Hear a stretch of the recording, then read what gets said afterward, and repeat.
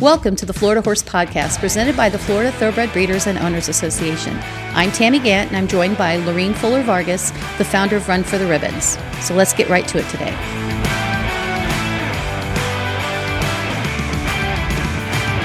Hey, Laurine, it's great to see you today. Great to see you too. I'm so glad you could come in on this wonderful fall day and talk a little bit about what you do, your history in the industry, what you're doing with your events that you do in the Run for the Ribbons program, and then a little bit about your upcoming show. So I'm so glad you're in the studio. Thank you for having me. I'm glad to be here.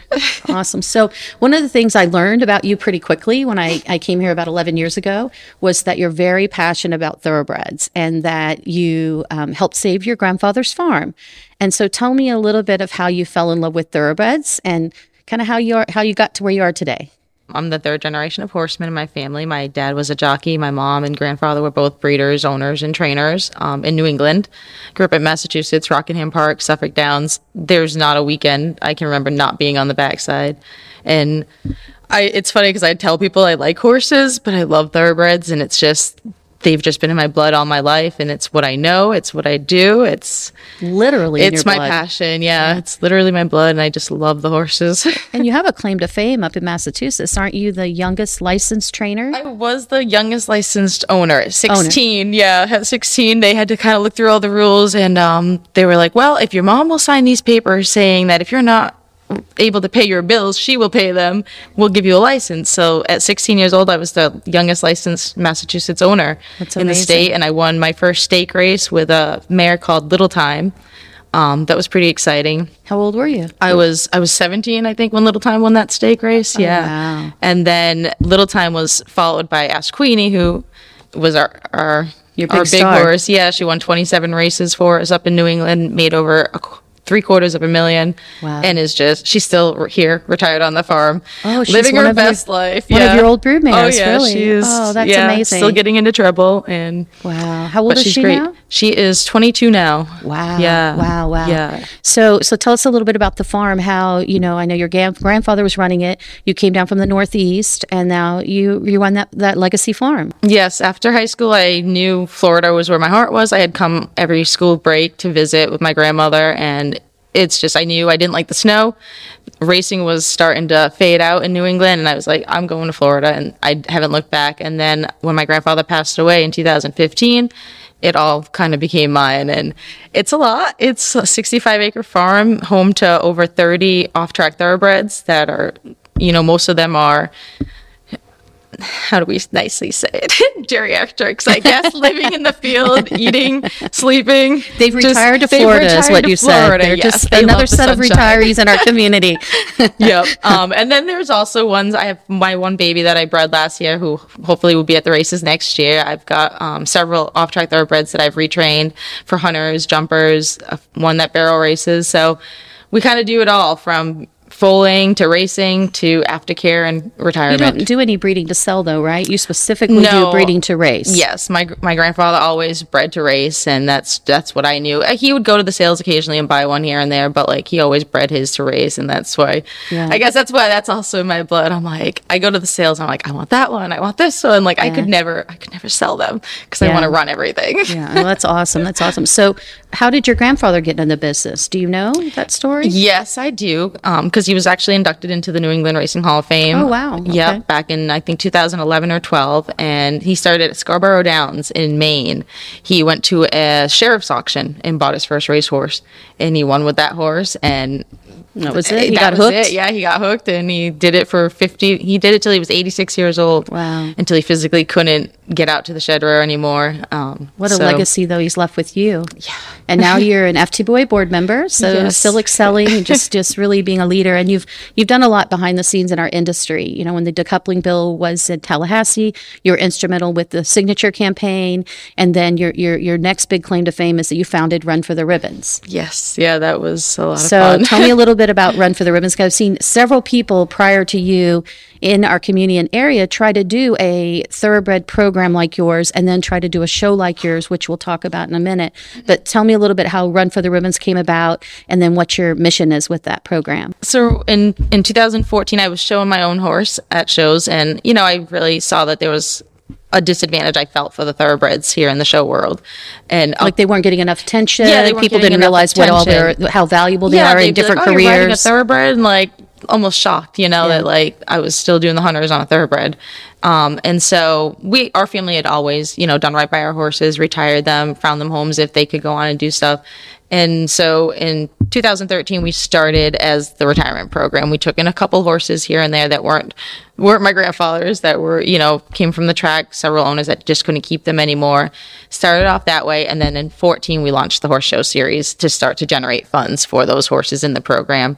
And I mean, at the beginning, it was tough. It was a struggle to get our name out there, but I had a few friends that had done the horse show side of things before that said, 5 years, like stick in it for 5 years. It might be tough, but if you can make it 5 years, that's what it takes to get a horse your show going. up and running, and people will gravitate to you and know you're part of the circuit. Yeah, to get just people in people's minds that you're actually happening. Yeah, and so I'm glad we stuck with it, because here we are today going into our 6th year of the Expo, our 9th year as an organization, and it's really blown into something that I've dreamed of, and it's really fun. So how many shows a year does Run for the Ribbons do? We do, it depends. We do 3 to 6 a year, just depending on what we're doing at the farm. We do a fundraiser event once a year, and then we do our big 3-day expo. The expo is the only event that's exclusively for the thoroughbreds still. All of the other events, any breed can come and compete at. Yeah, you have it open so that everybody can come. So if somebody's got a thoroughbred, they bring it. Maybe they've got another horse, they can bring it along too. Exactly. Kind of add to the festivities. Yep. And so you keep hinting at the expo. So let's talk about the full name of it is Florida Thoroughbred Transformation Expo.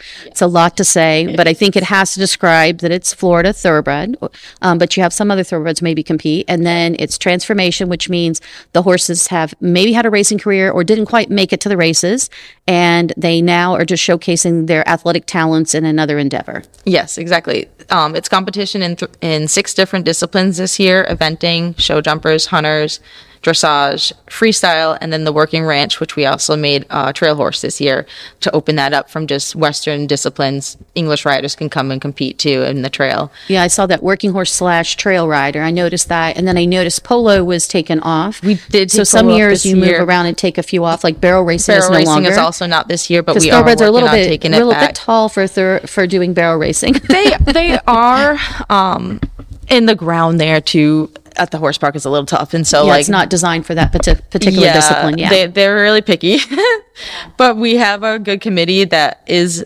on board with getting the barrel racing back next year. They want to really regroup. Just have to work on the type of surface that works for that type of event. Yes, exactly.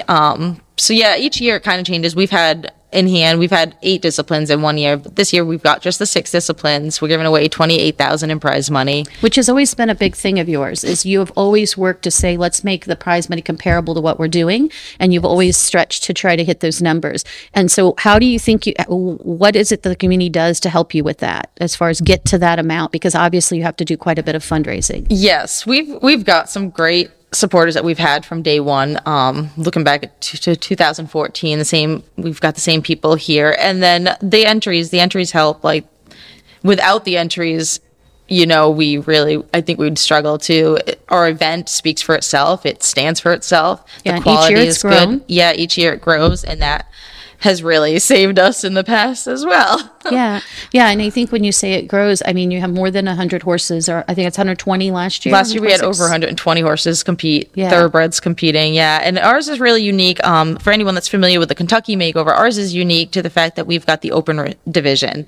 So the restricted is for horses that are within 3 years off the track. And then the open is for any unraced thoroughbred or any horse that race more than 3 years, because that way they can keep coming back. So someone could bring an old broodmare that had raced 5 years ago, but they decided, she doesn't have a baby right now, she's barren, she can come out and participate. And if they want to do the freestyle or get her to jump, they can come back, and they can come back year after year, which is great, because we've had horses that came for their first ever 3-day event at the Expo, let's say in 2016, and now they're coming back as an open horse, and they're almost like fan favorites. You've got people that have followed that horse from their first competition to now this year is like their 5th year, which is really cool. I remember OK Dude, who's now at our retirement farm at Lowell, when he came out, they brought him out and he got really hot, so he couldn't participate. He just watched all the others and got really fired up, like he wanted to do something, but he didn't know what discipline at that day it was assigned to him.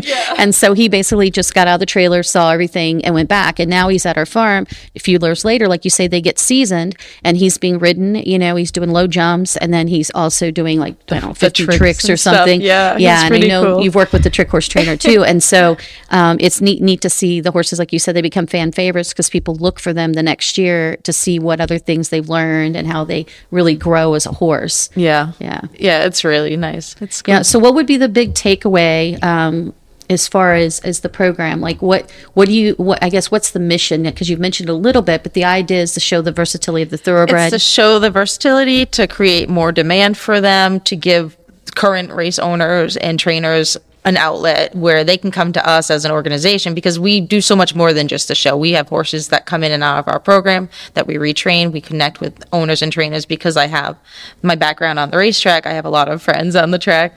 And so we directly work with owners and trainers to place horses coming off the track that need a soft landing, or sometimes we take them and retrain them for the owners and trainers. We have so many avenues. We're an aftercare program through and through. And so our mission is to continue to just help in all aspects. I feel like the event is more of a celebration that gives back to the horses and gives back to the people that have put in the time to retrain these horses that can go on and do anything after racing. And then it's like a good recognition, everything. And I think you sum it up with your award, the Heart of a Thoroughbred, a Heart of a Champion, because that's really it. The horses, regardless of career, and sometimes I think people go, we say they're retired thoroughbreds. It's just like active adults here in our community in Florida. People go on and do other things. They have different chapters in their life. The horses are the same way. So they had racing as a career, or maybe it didn't work out, and then they go on to, because they're athletic, so they go on to other horse sports, and sometimes the horse sport is a gentler horse sport where it's just trail riding. They're not actually competitive anymore. They're just out enjoying, being out in the outdoors with the people that are riding and enjoying them. So I think that your whole perspective, which is bringing the horses in, retraining them and placing them into other gainful employment, if you will, because horses like jobs, that's really important. And the idea that, like you said, when you were first riding a thoroughbred, people are like, what? And then they see, wait a second, that these thoroughbreds have such adaptability once you give them a moment to come off the track and just learn something new. Yeah, they're great. And 2 days ago, I was riding with my daughter, and she was on a horse that we got 5 years ago in the program. His name is, who we gonna call? We call him Ghost. He was an Adena Springs bred horse. And I mean, he's a saint. He actually was a Queen's Plate contender when he was a 3-year-old. Wow. And so I was on my homebred mare, Lloyd Lee. I had the Western saddle on her, and my daughter was in the Western saddle on her pony, and we're just like, maybe we could compete together at the Expo one day. Like, how cool would that be to like both be on thoroughbreds? One day. Might be mother-daughter classes. Yeah, just like the father-daughter dance. You could have the mother-daughter classes. And you heard it here first. That was our idea. Yeah, our idea. Mother-daughter classes. Heard it first. It would be so fun. You want to go ahead and mention the dates for it and the specifics in case anyone wants to attend, if there's a ticket price or not, all that kind of information. Yeah, so it's going to be at the Florida Horse Park, December 9th through the 11th. There is no admission for spectators. Spectators can come out. We strongly encourage them to come out and support and watch and cheer them on. Like I tell people, I've never made it through a freestyle performance with a dry eye. Like, I always end up crying like a baby. I cry, honestly, Thursday night before the whole thing starts, because I'm just so overwhelmed with like the joy of like all these horses together, and it's just such a beautiful thing. So like, I just come out, enjoy the show, be a part of it, tell friends. Entries are open through Sunday, although we do have a late fee, so they can add technically till November 20th, but that's like the deadline.